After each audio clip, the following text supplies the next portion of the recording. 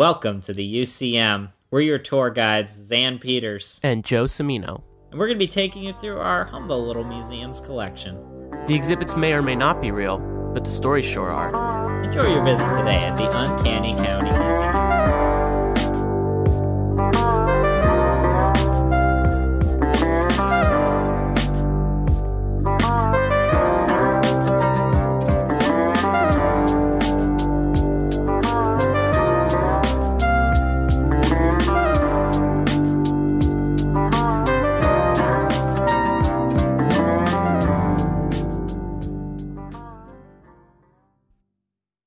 Thank you for coming, ladies and gentlemen. And now, a reading from Joe Cimino. I wanted to present a specific excerpt of the writings of Shozo Shimmamoto about the theory of the curse of the brush from 1957. It's in connection with the Gutai group, a group of Japanese artists that formed a collective, and it is out of the text Materiality as a part of the Whitechapel Documents of Contemporary Art, and is edited by Petra Lang Berndt. On brief consideration, it appears that paint is able to fulfill its function due to the existence of the brush. The path taken by the paint is due to the provocation of the brush, nothing but a long path of suffering, similar to the sad stories of factory workers who are oppressed by the machines and used up and worn out in their youth. No color exists which is not accompanied by material. I do believe, though, and am certainly not wrong in claiming this, that the idea of inventing a brush, whether in the East or in the West, was based on the idea that the essential being of the paint could be disregarded or at least held in strict limits, and that the sole aim was to use the brush to bear the paint as such. But just as no line can exist without a certain width, no paint can exist without its material. Therefore, paint protested and put up resistance to the brush whenever and wherever possible. However, in all paintings in which the brush was attributed with every increasing degrees of fineness and exactitude, until it appeared to have completely suppressed the paint, fragments of the essential nature of the paint can be discovered every now and again. At very distant points beyond the range of the brush's influence, it suddenly puts up resistance. In the cracks and peeling paint of the surface, or in unexpected color changes, we discover a substantial beauty of the paint. Applying paint with a spatula shows us clearly its essential quality. However, that is not yet the complete liberation of paint. Paint still remained the medium for presenting ideas. Today, we should no longer want to falsify the characteristics of the paint, whether it be oil or enamel paint. As has already been said more than once, no color exists without its substance. Whatever the representation of nature or the presentation of the artist's own ideas may have been, they were able to maintain their beauty despite the strong limitation of their qualities by the brush. I think that in the first place, one should liberate the paint from the brush. Paint cannot be liberated until the brush has been broken up and thrown away and distance has been gained from it. Paint does not start to live until it is liberated from the brush. As an alternative to the brush, I think all possible devices and objects should be used. Quite apart from one's own hands and the paint spatula, I can also imagine the objects used by the Gutai group. Here, all sorts of things are conceivable. For example, a watering can, a vibrator, a Soroban calculating slide, umbrellas, rollers, toys, feet, a cannon, etc., etc. They could even include a brush. Such a brush could be a newly invented one, but there could be others differing little from the conventional brush. But one thing is certain, that it would no longer be used to kill the very nature of the paint, but to revive the paint and let it live. Thank you. Wow. What an excerpt. Thank you for sharing that. And I guess That is a great way to introduce today's exhibit, if I do say so myself. Yeah, of course. Thank you so much Mm-hmm. for curating this, Xan. And again, thank you. Well, I guess praise to the collected Book of Materiality by the Whitechapel Gap again, and Shozo Shimmamoto, because these are not my words. I am just the device for reading. But I think it's a very interesting. You're in this metaphor. Are you the brush? I guess so. And the writing is the material. I guess. The mouth is the brush. The sound is the paint. Yeah. But yeah, today we are talking.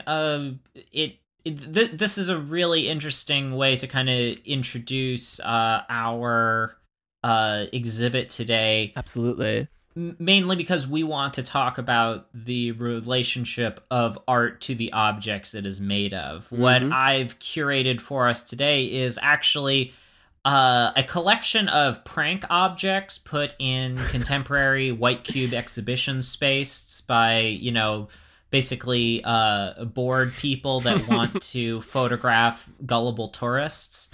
Yeah. And I think in one sense, we get the temptation to want to mock contemporary art for ready-mades, something that contemporary art's had for, over a century now. But if we want to talk about the things that art is actually made out of, the goods and material that have to go into producing an art object, this is a really great way to start off that conversation and start off that line of thinking. I mean, to me, it's an interesting question from the sake of the brush, like what type of value that has to, you could very easily see someone paying a lot of money if they were like, I have Vermeer's brush. I have Van Gogh's brush. Right, yeah. You could see a collectors wanting to have that, but obviously that is not as valuable as the painting that the brush presumably made. Right, yeah. And I think it's much more tricky when you get into music, because obviously, I think just recently, was it David Gilmour from Pink Floyd just auctioned off a bunch of his guitars? Oh, really? I didn't heard about that. Yeah, including the Black Stratocaster. Oh. The really famous one. And obviously all of that stuff is going to sell for oodles and oodles of money. You know, for sure.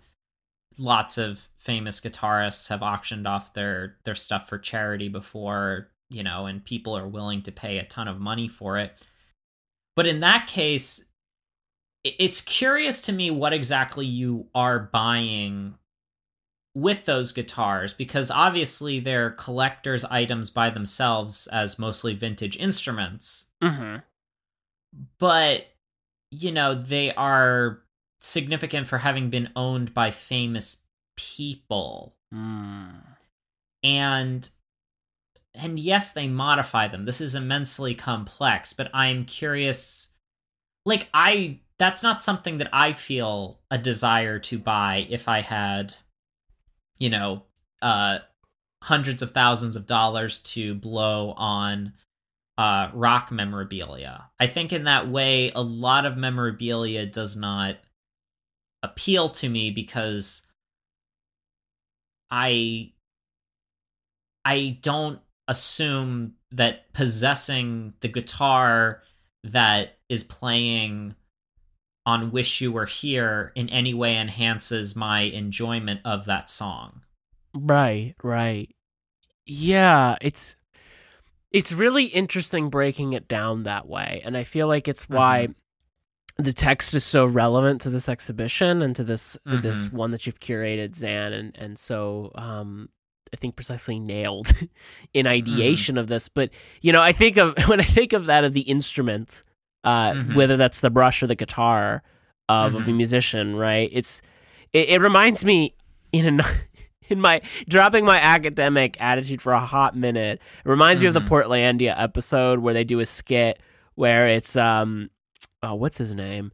Is when Fred Armisen is building the studio. Yeah, and he's like, they have this on Pet Sounds. They have this on Pet. Sounds. Yeah, and it's like, but like, listen to that, and he's like hitting the drum. He's like, listen to that. Yeah, listen to that.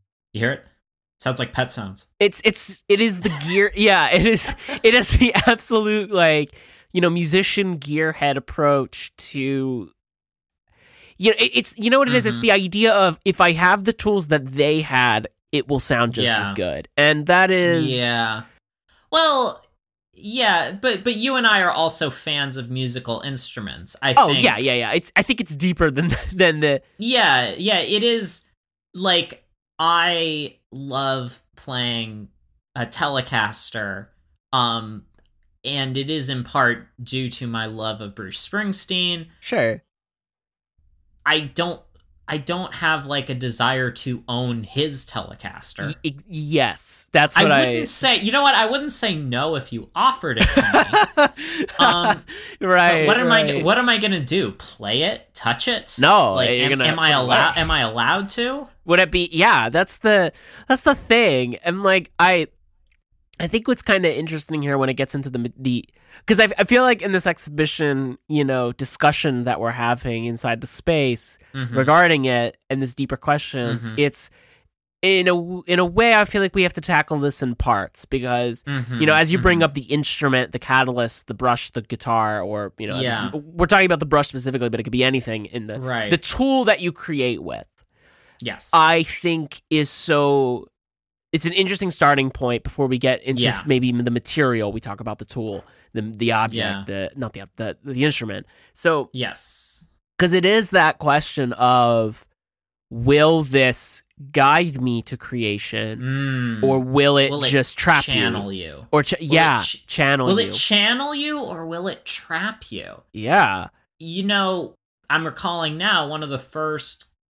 And you might have even been there for this, but one of the first critiques I got as a painter in grad school was of the kinds of brushes I was using. I had brought the set that I had really since midway through undergrad, where I was like, I need to get dedicated, decent oil brushes. And, at the time was a bit of an investment for me, and I still have some of those, but they were all flats because I just wanted as much control as possible. I wanted to hide a lot of my brush strokes. I wanted to I had sort of this idea of a naturalist look to my work. Right. And this was a slightly hyperbolic comment, but one of our professors said, fascists paint with flat brushes. I remember. Yeah, that was so jarring. Yes. No, it is a very jarring thing to hear, but maybe a necessary one. Totally, because flat brushes, while great for many things, trap you in a certain way of painting and understanding space and understanding the act itself. So I like your use of the word trapped. Yeah. Rather than, now that I understand when a flat brush is called for and when a round, when a filbert. Still not a big fan of fan brushes, but maybe not a one fan day. Brush person. No, me either. Yeah, not a fan of the not a fan of fans. Oh man. Maybe I guess I need to do more like Bob Ross landscapes. Maybe. But understanding that there's a certain obsession that goes into painting with only flats that ultimately, ends up with a not very interesting painting often. Yes. Yeah. But also understanding you are not a fascist if you only use flat brushes, but it would be useful to understand what it is about that way of painting and that narrowness of scope was favored by fascist painters. Yeah, it is definitely one of those comments that, like, what's interesting is it wasn't even directed at me, and I remember you telling me, or I might have been there, I don't remember exactly, but like, it's also stuck with me beyond, I think, even painting, because it was a very strong piece of advice, and honestly, I think kind of accurate, blunt, which follows in that way, but necessary. That it would be. Because what does that show? It's that the expression of the painting, the artist's brushstrokes, the movement is hidden. It is flattened, literally. It is covered up and made to be the picture and the representation, and I see that as a part of in the case of what we were talking about, your work, but also then the openness of the expression coming in later, and the allowing for brushstrokes to make their mark and the point. I feel like eventually opens up the picture more. Or in the case of, if we're just talking about a more abstract artist or anybody, not an abstract artist, but a person who we have no idea of. A hypothetical. I'm lacking my words. A hypothetical like situation of an artist painting.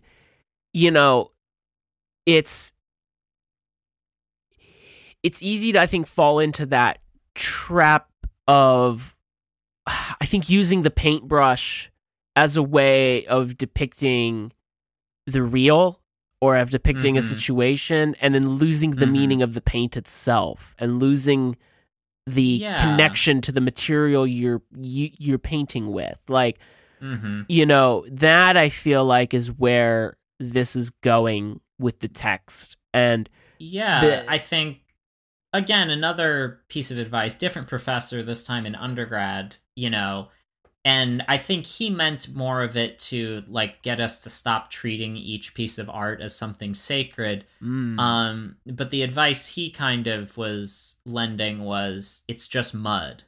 What you're doing is squishing mud around on a surface to make it look like something. That's all it is.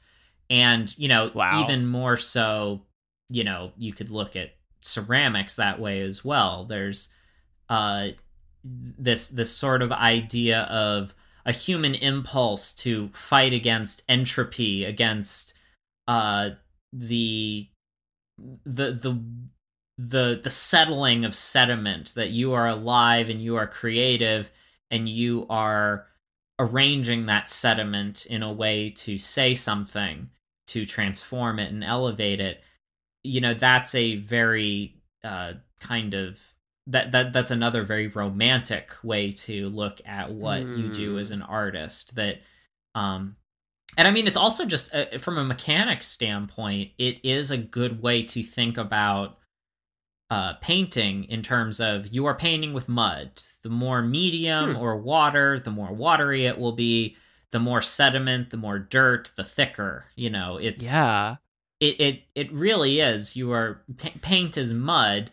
And I like this idea that you started us off with, of the art becoming, after it has left the brush, after you've made the mark, after it becomes something greater than the sum of its parts. It becomes something beyond its own definition, because I don't think we can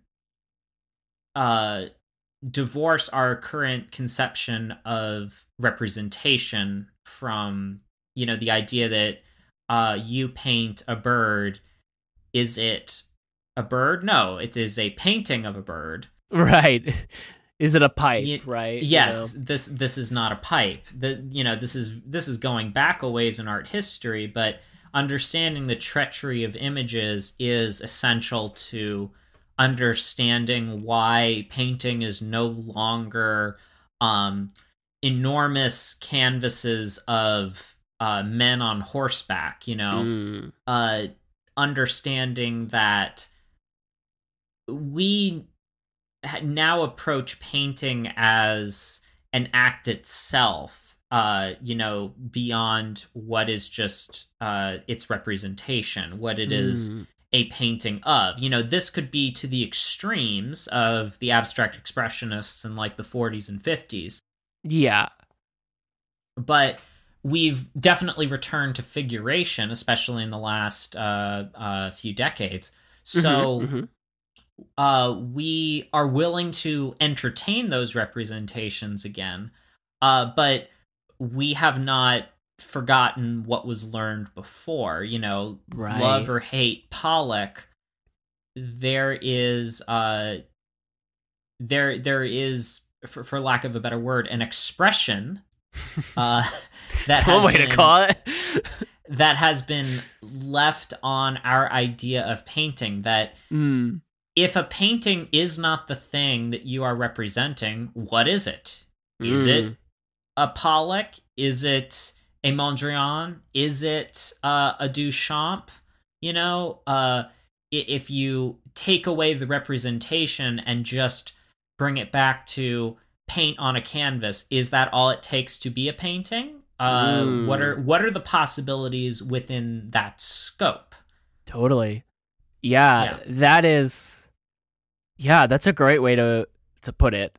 And to asking these questions and posing these questions about what is a painting, and it brings up so many possibilities, and then so many ways of doing that. And I feel like as well with the reading, that is essentially the question being asked of like, okay, well, if the brush is the trapping in this sense, or if it's restricted to this type of painting, like what can you do to express? If painting is just is pigment, is material that has with it this level of expression that we've as humans have been doing since beginning of time, quite literally, what does that mean? Because you're not painting with, well, I actually don't know, but I'm going to assume they're not going to have the new synthetic brushes back in the Stone Age.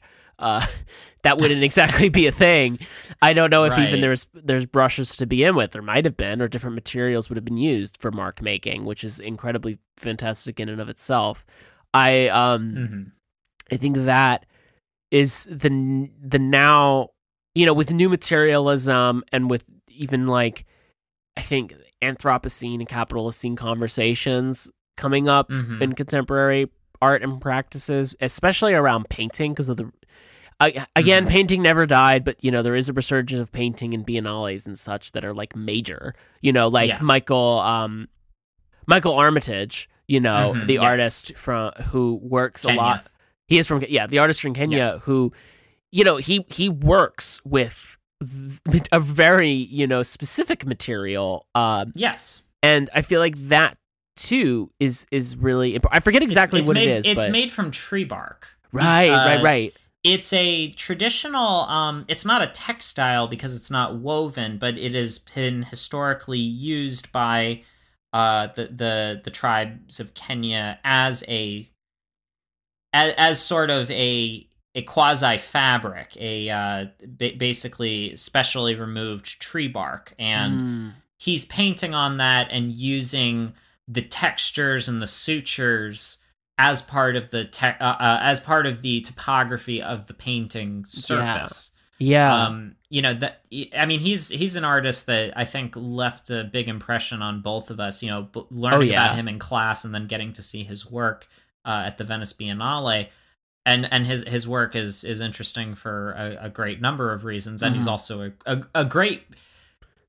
He's also a great painter on top of his surfaces being interesting. Which is fantastic to find. Someone whose ability is on par with their concepts. It's so nice.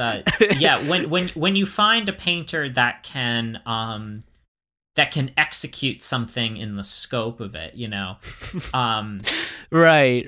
Yeah. It's because it can go wrong so fast, and it can get weird really quickly, and he never even gets close to that. It is so because what was so special about this painting? What is so special about this painting? Is that you get a sense of the materiality of them, and it makes you aware that painting is a material act. It's from something, and it's partially what has fascinated me with this exhibit, and you and I have had that question too of like, and this conversation honestly about this of, paint comes from somewhere, and whether you were an artist's assistant in the early Renaissance gathering pigments or gathering materials to make pigments with, if it's bugs or lapis lazuli, right? You are crafting your colors and making them for something. I had a friend in when I was an undergrad and I was studying abroad who was a painting major, and she showed us in a demo how to make your paint from pigment, how to buy the pigment, not how to buy it, but like how to use pigment that you could buy. So and actually, putting in the different medium, in this case oil, and mixing it properly so you actually get a color. And she was talking about why she uses it for to get like in between colors or shades that were just so beyond what a tube processed could make, even if it was from hand. Like there's kind of these set codes to paints and pigments, and then if you use that original material, you could kind of go beyond it. And it's so fascinating to me. And also, having watched it, I was like, oh yeah, paint is dust. It is this material that leaves a mark. It's like when you're a kid or young adult, and you're playing with like stones on a surface, and you can scratch into them and you leave a mark. And it's that like, whoa, like I'm drawing, and it's there's something so like spectacular about that. Yeah. And I think like that's often forgotten and it's not necessarily anybody's particular fault who's participating in this, but like if you don't live in an area or have access to material like that where you could craft paint by hand or use material pigments that were made to be blended, like in that case, because in Italy that was widely available because it was encouraged, and its history of tempera painting. But in the US and where I was from and went to school, you either ordered online from like Dick Blick or you went to Michael's, and you were getting what they had, and it was incredibly industrialized paints, and they were cheap and they worked, but a lot of that's toxic and not great. And also not that like necessarily is what I'm trying to say in terms of the argument, but like I don't know how much less toxic your homemade cadmium red is. No, I mean yes, obviously yes, but this is home ground lead. This is you none of that factory farmed lead. No, this isn't any of that factory made lead white. I would eat this. I put a little bit in with my toothpaste. I hardly noticed the difference. Oh no. Yeah, I've gone blind, but it was worth it. Yeah. Well, this is an interesting thing that I confronted fairly early in grad school, which was I think I had read Art in the Age of Mechanical Reproduction in undergrad, was kind of not very, I don't think very impressed with it. But when we did in graduate school with a little more context, we read kind of an accompanying Boris Groys piece about it, sort of talking about it 100 years later. Yeah. You do start to understand the impulse of the ready-made stuff, because as an artist, you want to think, I want to make my own stuff. I want to make something that I feel that I have some kind of ownership over.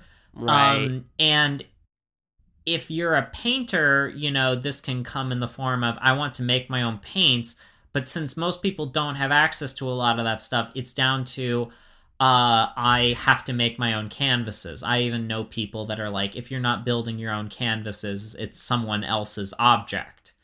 Which is an interesting. Yeah, that's an interesting take. I was okay. Going to school at MSU, obviously there's because of its situation in the mountains, and also them having Josh DeWeese. a big part of that program is to dig your own clay for your own glazes, that like you're throwing and making something that you dug out of the ground, yourself. The thing that starts to get a little hairier, though, is when you start to realize, in your pursuit of some kind of purity, of something that is wholly yours, you realize that there is no part of the process that is untouched by industrial produced objects, tools, or material. Right. In your process of making something that you want to claim ownership of. And this can be a little anxiety inducing, honestly. The fact that that we're not really capable of making anything wholly our own. And I think once you get past that anxiety, you realize, oh, well, that's because, we're humans, we're communal creatures. It's not your singular job to make every single thing. Right. And that's, I think, the more realistic way to look at this, because, if you go back in time, artists, even in a pre-industrial age, did not have time to make every single thing. No, and they had lots of assistants to do things. Yes, they had lots of assistants, but, if you're painting all day, you don't necessarily have time to grow all the food that gives you the energy to paint. Right. Or no, make your own clothes. You don't make your own clothes? I mean, I tried. I took one weaving class. I'm getting there. Hi there. My name is Colby White, and I'm one of the hosts from Force Football Facts, a podcast where my friend Zachary and I force our other friend Tyrell to give us insights into the game. Even though he doesn't know anything about it, we use our humor to bring you weekly football news in a new way that takes fan opinions into account, while also helping new fans understand why we love this game so much. You can check us out on our website, forcefootballfacts.com, or wherever podcasts are available. Hope to see you soon. But okay, but even bringing the weaving into it, like, do you think when you stretch a canvas and you're like, this is mine, do you, like, sit there and think about, like, the impossibility, it sometimes seems, of textile manufacturing, and the insanity of how easy and cheap it is to produce in the modern age, when it was, one of the most expensive things in the past. Yeah. And we just paint on it. We cover it in gesso and paint on it. There's something like kind of, I think what struck me was there was almost something kind of violent about the act of painting. In the way that you have to change these raw materials through your own hand and through industry to make a piece of art. And I don't mean violence in the way that, like, painting is unsustainable, we should stop painting. I mean in the way that there's this enormous invisible action that and series of actions that go that precede you being able to even do the gesture of painting. And I think that was what I was stuck on for a while, and I wanted to find, like, discarded textile objects and paint on them for a while, just kind of trying to understand what I am doing if I am making art out of things that I myself did not make. But I still wanted to make art. I didn't want to have a defeatist attitude about it. But it is a thing to consider when we talk about self-sufficiency and sustainability going forward. Yeah, absolutely. I mean, it's really interesting what you're saying and how you're saying it, right? And making and thank you for these examples too, because it helps clarify, I think, a lot of this. And but even with the materials, like you're saying, or like the the people who say that, if you don't stretch your own canvas, it's not painting. It's because it's somebody else's. I mean, you start to break. You're gonna break that down, and it's like this. Do you know what it reminds me of? You have to grow the trees, to cut them down, mill your own stretcher bars. Right, but they're not your trees, and it's not your land, and it's not your earth. And how does this, how far does it go? We're going to follow all of this very far back. You are only a painter if you can find your ancestral homeland. Yeah. And start a garden. Right. Grow 4 pine trees. Wait till they're large enough. Cut them down. Mill those 4 trees into the 4 sides of your canvas. I guess now you have to start growing flax, because obviously you don't have much space. So you had to grow those pine trees first. Now you've got to grow a harvest of flax. Now you have to process the flax. You have to red it. Then you have to turn it into thread. Then you have to weave it. Then you can stretch it now that you have your canvas. Now I guess you need to find a gypsum mine so you can get some gesso. Yeah. This is getting very... The list goes on and on and on and on. It's. I guess you can build your loom maybe while you're waiting for the flax to grow. Maybe, but then you're gonna be 90 years old by the time you get to make your first painting. Yeah, If you're lucky, if you speed run this, the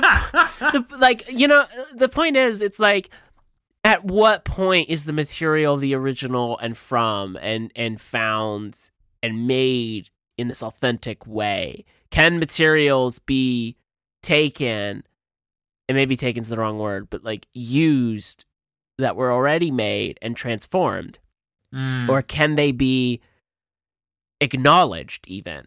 Because I don't know, that's the thing I feel that is what I'm trying to get at with the idea of the material of painting, because it doesn't mean that we should have to go out into the earth, make our own pigments, which is a violent act in and of itself, given that some of them are from actual bugs, which I think is crazy.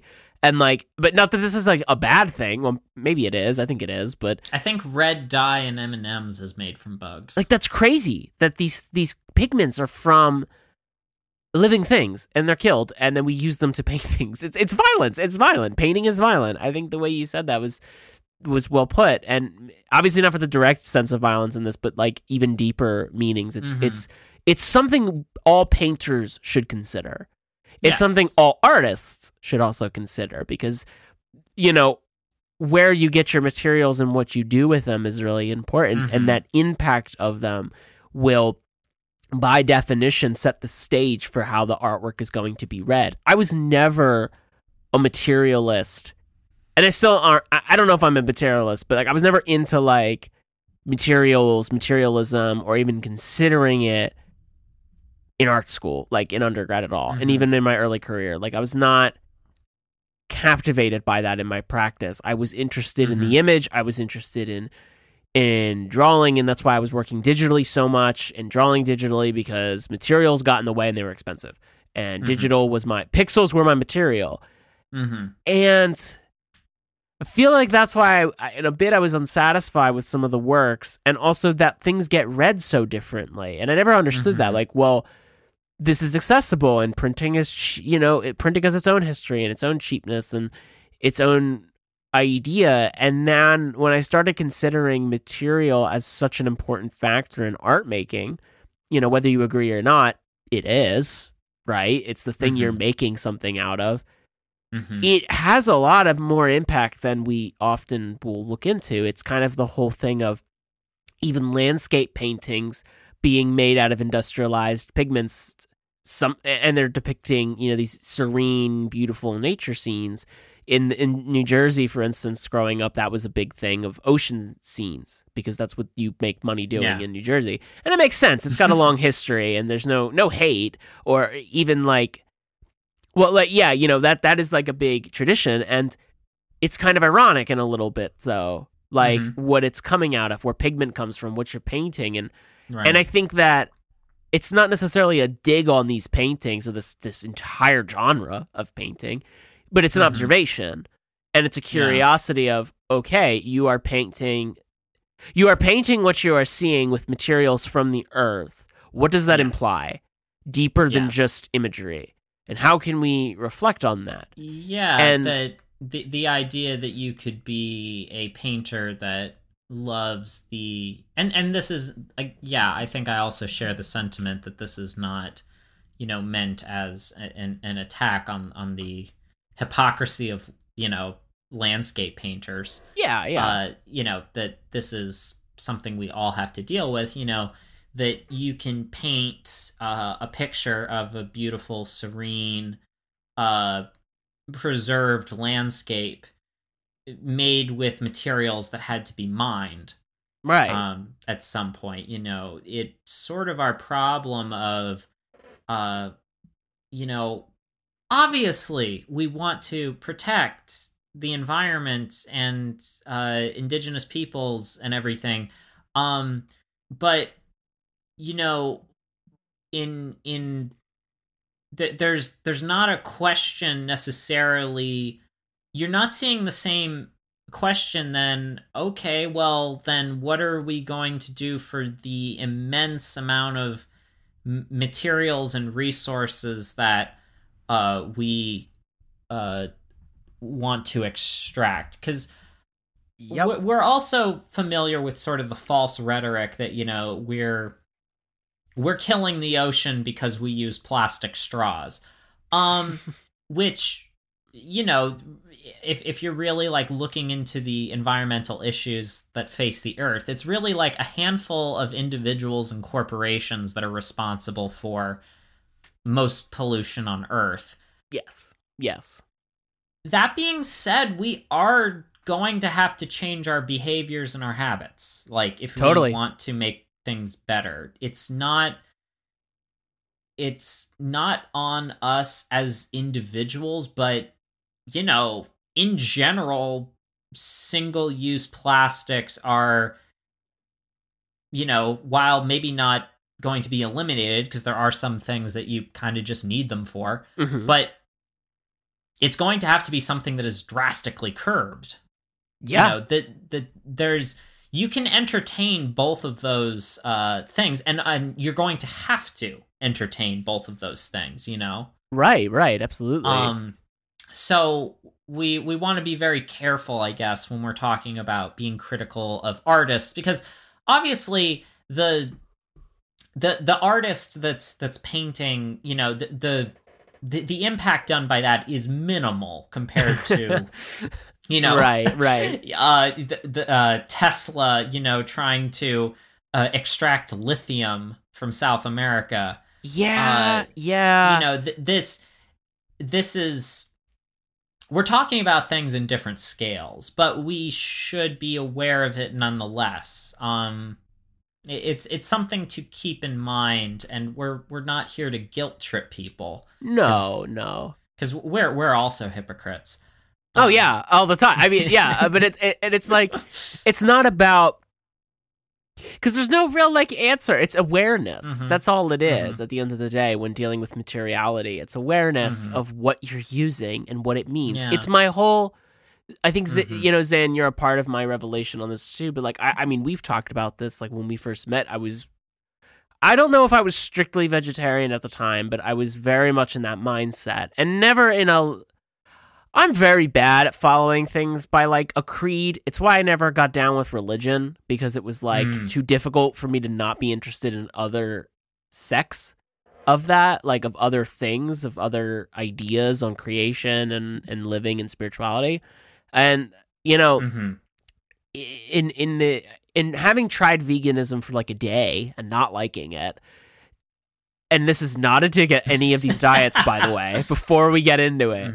Yes. It's part of the reason why now I look at diet based in geographic location, history, and necessity, as well as the connection that we have to the earth itself, to animals, to how we treat our food and what we eat. And it's not necessarily, it shouldn't maybe necessarily always be based in the idea of all living things must be preserved, so we will eat synthetic food for the sake. And it's that doesn't feel natural. That feels industrial. Vegetarian is definitely not in that. Vegetarian, I'll say this, like, you might just not like meat, and there's nothing wrong with that. And honestly, I don't eat meat that often at all.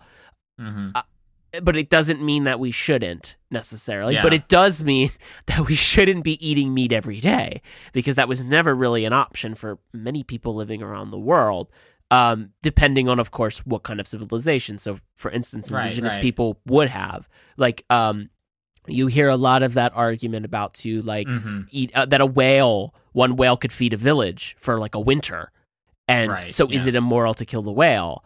And that's a big question, and obviously we're not going to talk about that right now because it's not what we're here for. But the not to derail, but like not to derail the whale, but the weird thing about whaling was it wasn't entirely unsustainable. I am not advocating we reignite the whaling industry. I am not but if you look at indigenous peoples hunting whales, which we can, for obvious reasons, we can give that that is something that is done within a spiritual practice, and also an understanding of sustainability to some extent, and also depending on the geographies, Sure. It's because there's also plenty of, species that have gone extinct wherever humans go on Earth. That is just a fact of human history.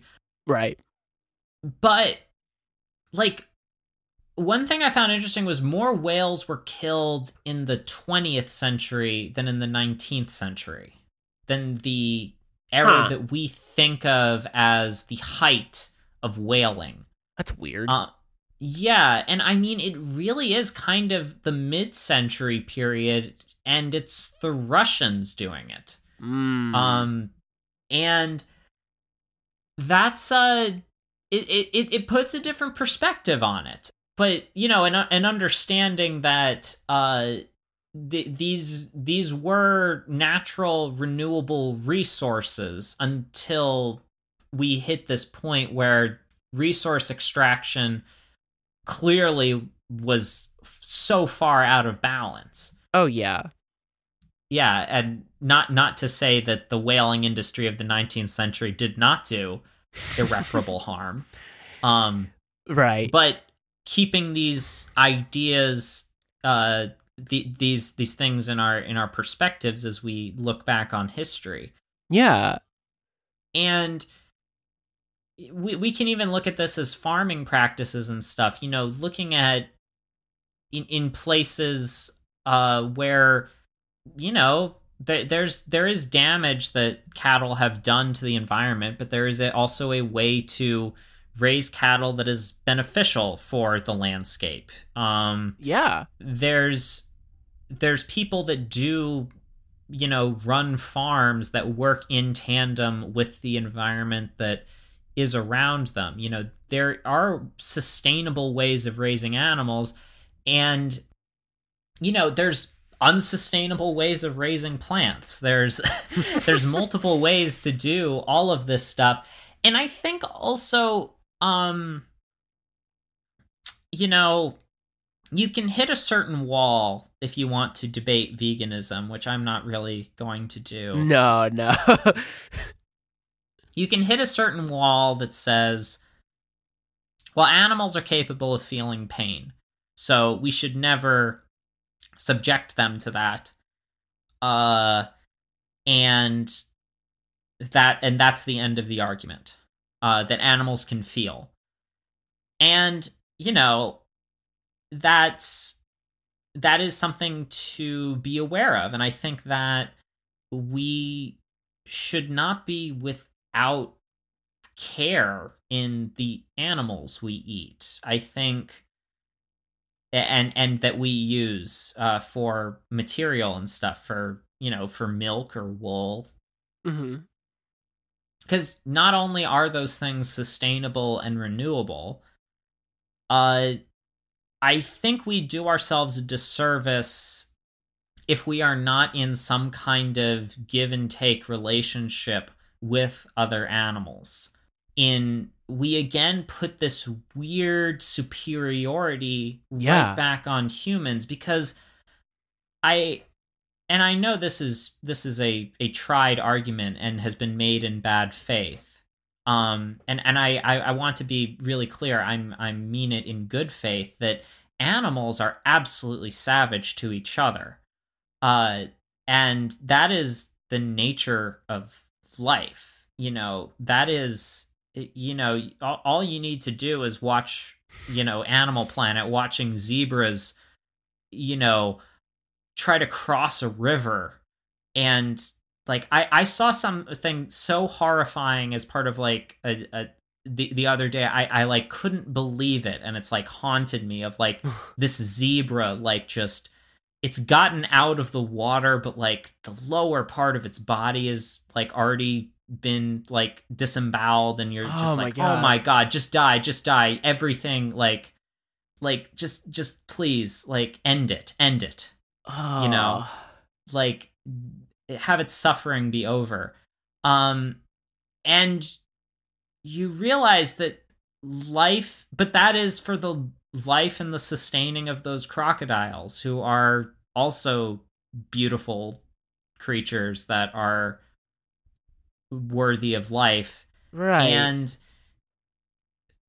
that is a life and death work in tandem like that. And it's extremely uncomfortable to talk about, because we're human and we live aware of our mortality constantly. Yeah, it's true. and that is our curse ultimately. So we have we have our perspective on death. I'm not advocating for like, a cull of humans. But by the way, but I want people to understand that we can't ignore death in the way that I feel like not all, but a certain strain of vegans want us to. Yeah. Because, from what we're finding, apparently plants can feel things. Yeah, they can. They actually can. And it's like... So what are you going to eat? Nothing. Synthetic pills from the future. It'll be the Matrix. Like, I'm not gonna diss anybody for their beliefs. And I know feel this bad. This is getting a little off the rails, or a little. It always turns this way. It always talks about you and me bashing on vegans. I don't know how it keeps happening. No hate. Because I'll tell you that we'll get it right back on track, and here's how. It's because food's a material. These are resources from the earth. These are kind of what we're getting at. Everything is from somewhere. It's the are you going to grow your own pine trees or trees, that way you can have your own canvas and wood to build things out of, but you have to use the soil of the earth, and you have to know these. Do you know what I mean? Like it is all of everything we use in our daily lives is a material. You're going to raise your own sable to like use its fur for your brushes? I guess. I mean, God, could you imagine? Jeez, it feels unnecessary. I don't want to do that. I mean, why not we get some wild hogs? Nobody cares about wild hogs, and boar bristle brushes are a thing. True. Yeah. They're invasive, Boars? Yeah. Yeah, they're like brutal. I've recently learned how. Well, I mean, not recently, but like every year, it seems like I learn more facts about how boars are actually like terrifying and could easily kill you. Yeah. Not that I'm arguing we should go kill all the boars, because no. What am I supposed to do with these 40 to 50 wild hogs? Oh my god. Yes, you're absolutely right. This is all material, and this is something that artists are, at least, are artists of merit, are aware of in contemporary times. Totally. Of what they are doing and engaging with art that is objects that are readily made around us. This is why there is confusion about like an artist bringing a wheelbarrow into an exhibition space and saying it is art, Right. Now, you could make arguments of if this is good art or not, Totally, yeah. But it's quite boring to debate whether or not it is art. That's quite boring. It's whether or not it's good is maybe the more interesting question. But this is this is what brings us into, like, at what point does it become art, which is a fascinating question. There's so many other things that you get to kind of ask yourself when you are, confronted with sort of this. And I guess this also helps us, sort of go into a contemporary concern in, like, really the last decade, which has been, like, sort of the power of objects. If you're a reader or follower of Jane Bennett, you might have be familiar with, like, ideas of, like, vibrant matter or thing power. This idea that objects themselves have some kind of effect and power on us, and through art, I feel like we can observe that to some extent. Oh yeah, absolutely. I mean, it's definitely, I didn't like vibrant matter when I first read it, like the call of things and Jane Bennett's philosophy. I didn't understand it though. I think, and also I was in grad school and I didn't have time, but I'm not going to say I'm sold on all of it. Because there's a certain part of it where it gets a little dismissive of a couple of things. I mean, I understand being too materialistic, obviously, like, someone that values, we might see someone who values objects over other pursuits in life that we deem, more righteous or whatever. Sure, yeah. And I think we look at that through the lens of wealth, hoarding, and accumulation. Right. We have sort of like a Puritan moral judgment on that. And maybe sometimes that is rightfully so, people if you're Elon Musk or Jeff Bezos, right. I think those are people that don't really get to have, like, if you found out they had a collection of something extremely valuable, it almost, like, doesn't even seem like a proper hobby. Because it's like, where's the challenge of a hobby is finding the things. Yeah, exactly. Yeah. My only issue with Bennett, I guess, was I'm a little bit uneasy about, like, her take on hoarders. Okay. Yeah, that's what got me. That's what got me confused and concerned. And I don't know a ton about psychology, nor do I pretend to. I've got a therapy appointment next week. Maybe I'll ask them. But, like, Bennett is sort of posing hoarders as, people with just, a different relationship to objects, and one that is, should not be subject to our scorn. Yes. And that's fair in that we should not stigmatize people, but also understanding that there are severe actual manifesting health concerns to that person and people around you being a hoarder. Right. This is very fraught territory. And not one where we're coming from a place where, again, we do not want to stigmatize mental health issues, or be ableist in maybe our more. If I dare to call us neurotypical,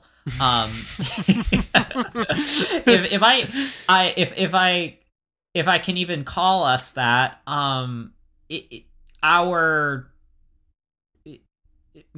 making it seem like our way of life is somehow better. Right. You see what I'm trying to say? Yeah. I'm just saying, like, there is a point where we should maybe interrogate those things a little more with a little more scrutiny.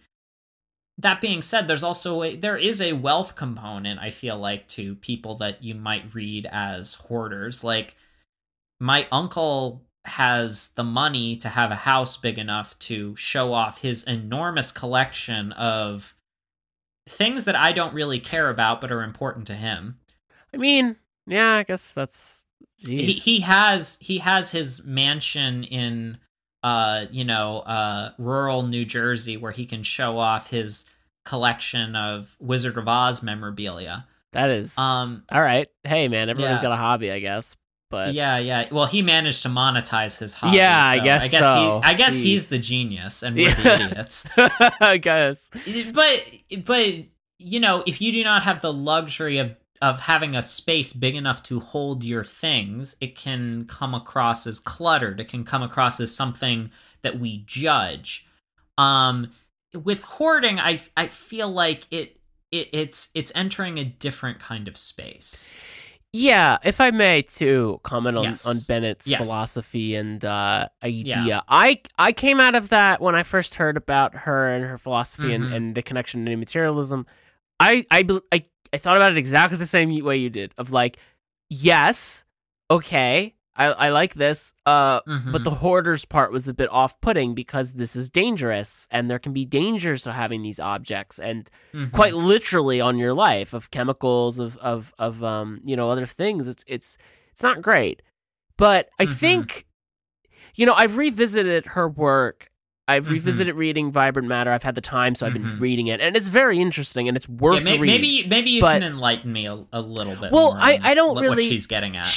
There is criticism on the vital materialist philosophy. There's a big criticism against it, and and it's valid. I think part of it is valid. Of the whole thing of you're putting the human emotion onto objects, and then ultimately you're just dismissing some other things. I can go on, and the materialism finds its way into bodies and other things too, and it's a big idea. But what I found interesting about thing power in particular is that, like, I mean, on a spiritual standpoint, it makes a lot of sense, even in a psychological one.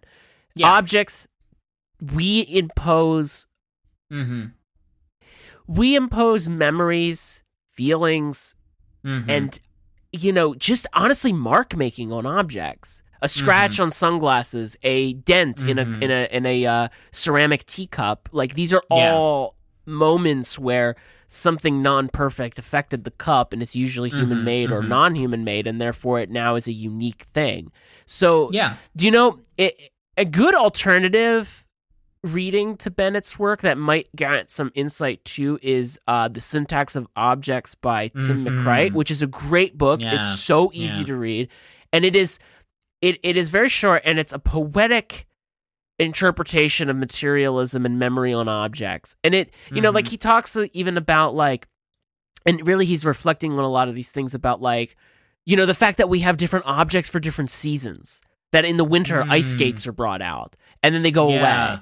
Or in the summertime, the pool might open, or I don't know if you mentioned that, but you know what I'm saying? Like, we have these relationships to things, and they mean something to us. They're not just arbitrary. They have a personality, but, like, what does that mean? And so I feel like with Vibrant Matter, that was kind of the point, and that these things do attract us. I have lots of things in my house. I used to go to flea markets, and we both do this, actually, go to flea markets, and we're very attracted to that. I think we're both just, maybe in tune people that like and pick up on different objects throughout history that intrigue us, and they beckon us to pick them up. And some people might be more in tune with that. Definitely. But there is absolutely room to be aware of that and say, is that a good thing? Like, and that's the thing, because my criticism of Bennett in this case is, just because it exists doesn't mean it's good. That just because you have a call to objects does not mean you should act on it, because it can be dangerous. Like, interesting. I had a revelation with that because I was somebody that, and I actually talked about this in my graduate, seminar classes and I was doing painting from objects too, which that kind of opened my eyes to my new way of working. But, like, I was really interested in old artifacts, and I still am. But as a young kid, like in high school and when I was kind of figuring out my personality, it's like I have bottles from the 1800s. I have, the old Coca-Cola ones, and I have cameras that don't work and things and knickknacks that completely are useless, but I like them and they have a personality to me. And I would collect souvenirs and things that I just found, and I don't even know why, but I liked them. And part of it might be a nostalgia for a time I never lived in, and part of it might be an attraction to the object. The problem is, you can keep collecting these things. Eventually, two things happen. One, you run out of room. And two, what are they worth it to you? What is it worth holding on to something that's not yours? It's not the past that you exist. It's not in any way doing anything beneficial for you. Right. What do we keep these for? And not that that's bad or good, but like even I used to be somebody that was into collecting like war stuff, and thankfully I never fell into like too deep of a Soviet hole and never fell into a Nazi one. Thank God, because a lot of people accidentally do, and it's bad. But that exists in flea markets for a reason. People sell this stuff because they know people will buy it. But I was interested in like knives or war medals or clothing from the World War II era that were just like left over. But I had this revelation at the me just gaining consciousness in the middle of a flea market with my mom of like, I don't think I want any of these things because I don't know if that knife killed someone. I don't know what the owner of that badge did. I don't know this history, and I don't really want that in my life. I don't know what this... It's kind of hilarious you and I went through these weird parallels where I also realized like a certain emptiness in trying to... Because I still consider myself a collector, but no longer a completist. It's just kind of funny thinking about you thinking about the history of knives at a flea market versus me realizing, like, I don't need to collect every Beanie Baby. Because you know what? I really only like some of these. I still like them, and I play with them, but I don't need all of them. Yeah, I feel that though. I completely. It's kind of hilarious of this parallel, but it's so interesting, because it's true. You don't need them all, and maybe you do want them. Maybe you do want the full collection, but maybe you don't need it, or maybe that attraction too of the things that you're getting should be interrogated as to why we need the materials. I like the way that you put it. That objects do have a call. I think Bennett is on the right track there. Yeah, I think you do need the nuance and the wisdom to not answer the call sometimes. Yeah, or to figure out why certain things are calling to you and whether or not those are good for you. Exactly. That is the thing I feel like that's missing in that, and maybe I'll bring it. I don't know. Maybe that's where my research can take me, and it's part of it. But like, that is what I look to approach new materialism or material in general with, and that philosophy, because it needs to be put into. I believe it needs to be considered, because otherwise, what stops you and what can? Because I think that's where the the religion or the spirituality aspect of it comes into play a lot more too, and those two, both psychological and spiritual, can work together in this. They should be. And, well, I've been thinking a little bit, I heard someone on a podcast recently, like, put the uncertainty principle, Heisenberg's uncertainty principle, into a way that actually intrigued me for the first time, because I've always, like, been aware of it and everything, like, that, the issue of looking at a particle and it seems to actually behave differently when it is being observed than not observed. And I've heard that anecdotally used before and have never been very interested in it, and I just kind of roll my eyes when artists and new age spiritual people and everyone in the middle of that Venn diagram talk about quantum physics in very broad terms. But I finally heard someone put it in a way that actually intrigued me for once, and I feel like this is where you suddenly understand the temptation of working in spirituality into something like this, which is if it is indeed true that our observation, or just any observation, changes something, then consciousness itself does have an effect on the universe. And consciousness has an effect on the material world. And hearing it put like that was much more interesting to me. Yeah. Like, that is like... That's... not... It's not unintelligible New Age babble. Right. But it is it's intriguing enough with its implications. Yeah, I think it's a very curious thing to look into. I feel like that's a good way to put it versus I feel like the way that it often is. I'm not entirely familiar with it. I've kind of stayed away from that, to be honest. Right. I guess honestly good on you. I mean, in part is it the whole like a tree Schrodinger's cat? Okay, yeah. I don't know. I'm never crazy about that idea because it's kind of like, well, you're not the center of the universe, so why does it matter? Like, life goes on whether or not we exist. And that's I mean, am I right? I don't know. But personally, that makes the most sense. So I don't know. I mean, I can't check with you when one of us dies. I know. Well, it's terrifying. It's a terrifying thought. It is this. Yes. It leaves you with fear. It leaves you with uncertainty. Yeah. And it's like, but at the same time, with that kind of like, what is it? It's like nihilistic optimism or something like that, of just like, it is what it is at the end, and obviously that phrase can kind of suck, but it, in a way, like, I don't know. I don't think it, there's more to it than that, than just, if we don't observe it, it doesn't exist, or does it exist, or does it change, or does it not? And it's like, I don't know, but I think, like, then does that mean that, like, maybe trees can observe, or plants, or other creatures, or other things that have consciousness in different levels? That is the question. Yeah, if that is the question. If a water bear, a tardigrade, can does light behave? Do photons behave differently when they are observed by a rhesus monkey? Right. It is interesting. Oh yeah.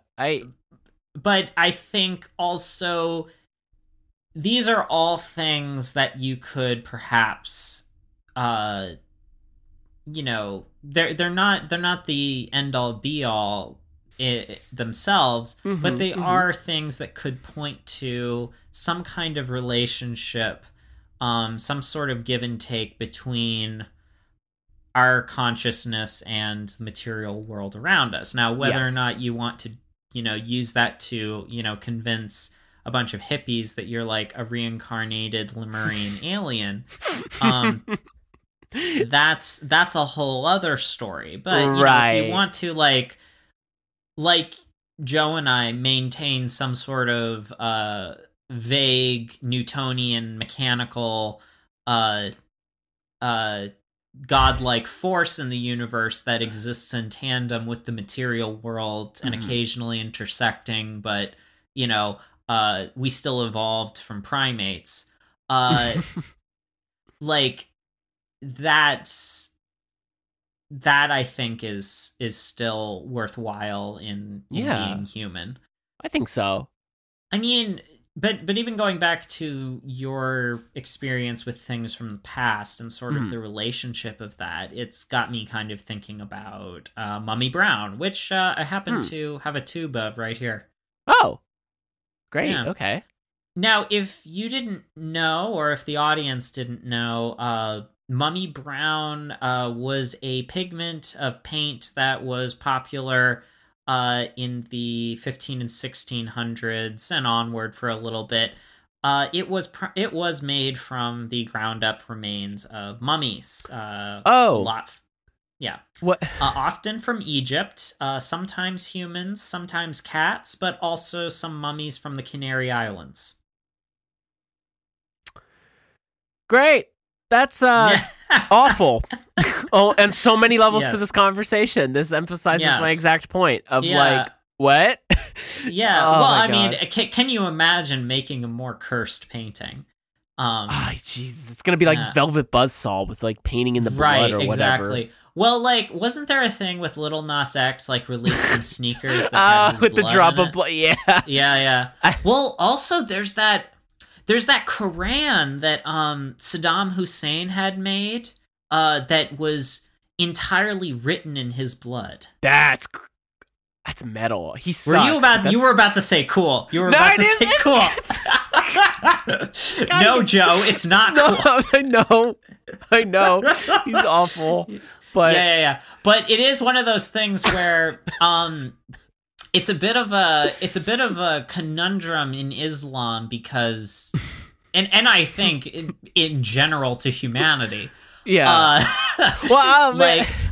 This wasn't cool to make. No. It's also not cool to destroy it.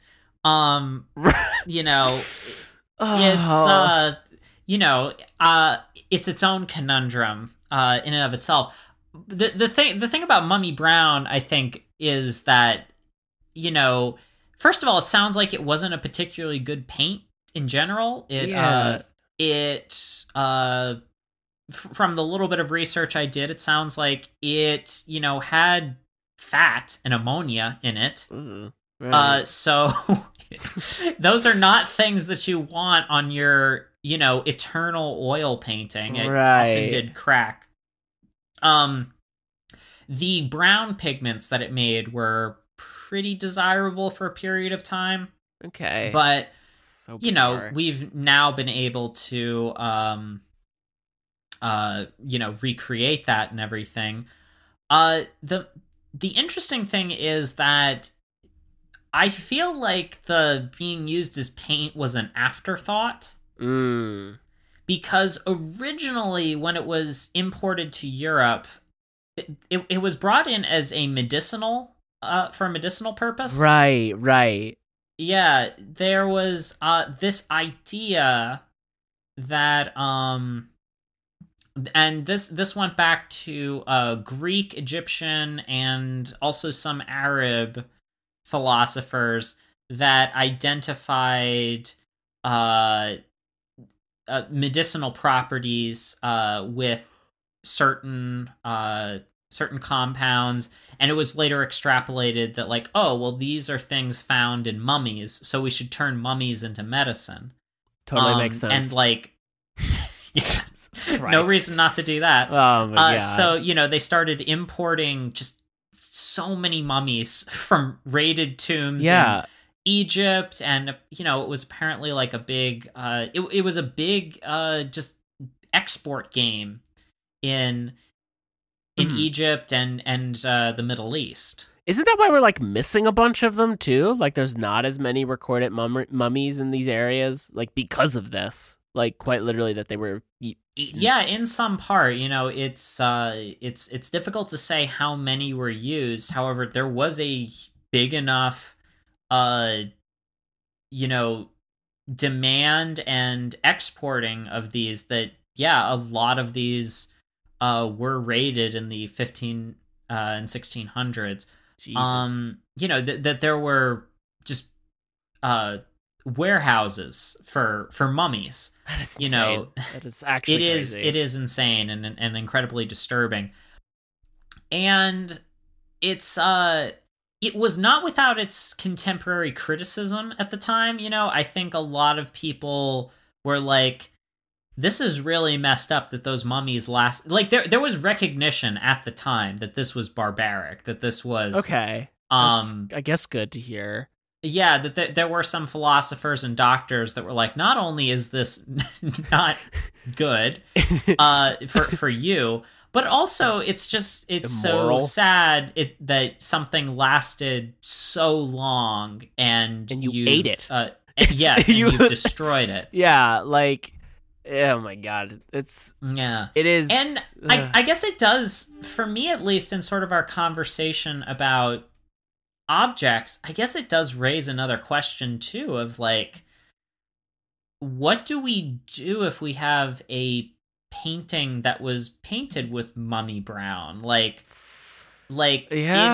it raises an interesting question in the world of repatriation, which a lot of museums are slowly coming around on and everything. There were while painting with Mummy Brown was very popular with the Raphaelite Brotherhood, if you're familiar with them. Edward Burne-Jones claims that he buried his tube of Mummy Brown when he found out that it was actually made from mummies. Oh, okay. Well, but this is an interesting This is an interesting conundrum. Like, would you repatriate a painting painted with Mummy Brown to Egypt? Would that be something to hang in a museum in Cairo? Or is what do we do with an object like this? Yeah, I mean, I'm not going to pretend to know the answer, but I don't know if hanging it's the solution, because that infers its hierarchy, right? Or how... There's something there. There's a way to do it. Maybe if it's in highlighting the painted spots itself, or where that paint and pigment is coming out of. I don't know, but it is... I think that needs to be investigated further, in all honesty, because that's gonna... Given how important this question is now in this active repatriation, we need to kind of do something about that, because it's pretty messed up that that was used as a material. And I feel like, I mean, God, talk about it being in line with our conversation regarding materials. The fact that the material of paint is literally human remains, and that is pretty messed up. It's something worth thinking about. I mean the whole history of getting pigments used to be so much more difficult. As it is. This is why there's even an association of certain colors with with precious things, because that was such a rare color to get your hands on. Right. That we could probably have a whole other exhibit just talking about the history of purple in Florence, which is immensely interesting. But this is just all things to think about in sort of the objects that surround us, sort of the hidden story of what that we have building blocks provided to us to make anything, and they themselves are in some relation made by other people who also used a different set of building blocks to make it, and however far back you want to trace that thread, right. There's no one singular source to any of these things, is the thing to keep in mind, that the person manufacturing those raw materials is using industrial produced materials made somewhere else to do so. Yeah, that's true. It's a circle in a sense. There's no one pure person. There's no one hermit out in the middle of the woods that's, making all of our shovels. You didn't know that? There definitely is. That's what you get all the your shovel hermit. There's a shovel hermit. There's a broom hermit. There's the house hermit that just builds houses for everybody. They only make simple machines. They only make the simple machines that we then can make other machines out of. The circle of life. Oh well, that's the one that makes the wheel. Right. Yeah. The guy that makes the inclined plane has a very different opinion. Yes. Oh, yeah. Is it really a museum exhibition without jokes at the end of it? I don't think so. God. If it isn't, I don't know what is. Oh gosh. Well, this was fascinating. Thank you so much, Joe, for your dramatic reading at the beginning and all of your insights into these things. I'm glad that you devote a lot of thought to these things, because otherwise I am alone with these thoughts.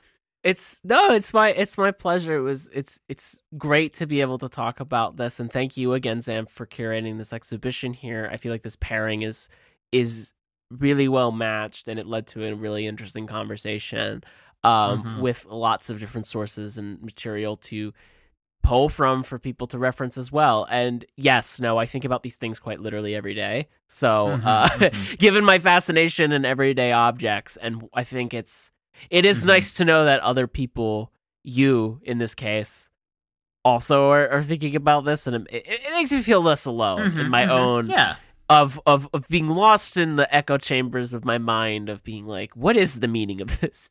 Does this matter or does it not? Is it good to hoard things, or is it not good to hoard things? And I think we're gonna, I didn't mention it, but I think we're gonna have to talk about ornament and crime at one point too, and minimalism and that whole impact on our lives, because that's the opposite argument of the hoarder thing too. Maybe not, maybe more in like horror vacui and patterns and the historical implications there, and also the ideas of minimalism and where that comes from. But I don't know, something to look forward to. Well, yeah, debate. It's like it's. I mean, yeah, that would be an incredibly interesting thing to talk about. You know, if if you're someone that isn't necessarily a fan. If you're like me, you're not a fan of minimalism, but you're like, if I had a kid, I'd give him Bauhaus toys. Yeah, see, here's it's like, I like patterns and I like things. I like lots of things, but I also have anxiety and I don't like things piling up. So sometimes it's easier to have less stuff.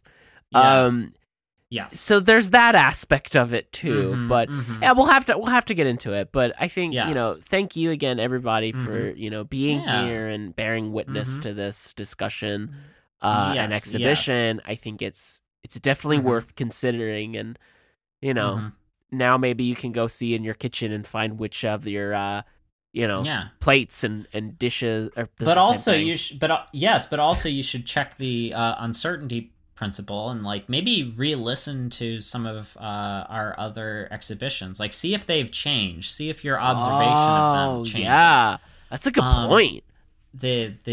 The museum as an object may react to your consciousness. Whoa, that's kind of whack. Yeah. Do you have anything that my consciousness can react to going on with you, Joe? Oh my god.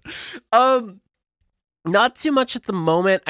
There's an potential upcoming exhibition that I'll know more of soon, so I'll be updating that here, as well as some other things and projects happening kind of behind the scenes. But until then, I can't say too much, because I also kind of just don't know. But Zam, what do you got going on? I've got a couple of things going on. I'm currently in the Orange show at the sort of Halloween themed show at Studio Public House in St. Petersburg. Nice. It's a cool little show. You should go check it out. It's also a pretty cool venue. Shout out to Luke for including me in that show last minute. Thank you so much. And I'm still at the Then and Now show at SPC. You can check out some of my work there. I'm trying to keep my Instagram and TikTok updated with some of my art. So also, check there. The Tumblr, I'm hesitant to plug as much, just because of the weirdness that can come about there. But if you also have stumbled upon our show because of finding me on Tumblr, welcome. Hello. Yes. Yeah. Thanks for coming here. You were probably brought here by the porn bots that are obsessed with my dinosaur paintings. Right. No, but welcome nonetheless. Yeah, so if you want to find me after hours, I am at Xanosaurus on Instagram and Xanfrid E. Man on TikTok. And I'm at Josemino Art on Instagram. If you want to find the museum after hours, we are at Uncanny Museum on Twitter and at Uncanny County Museum on Instagram. And from the Uncanny County Museum, I have been Xan Peters. And I've been Josemino. Bye. Bye!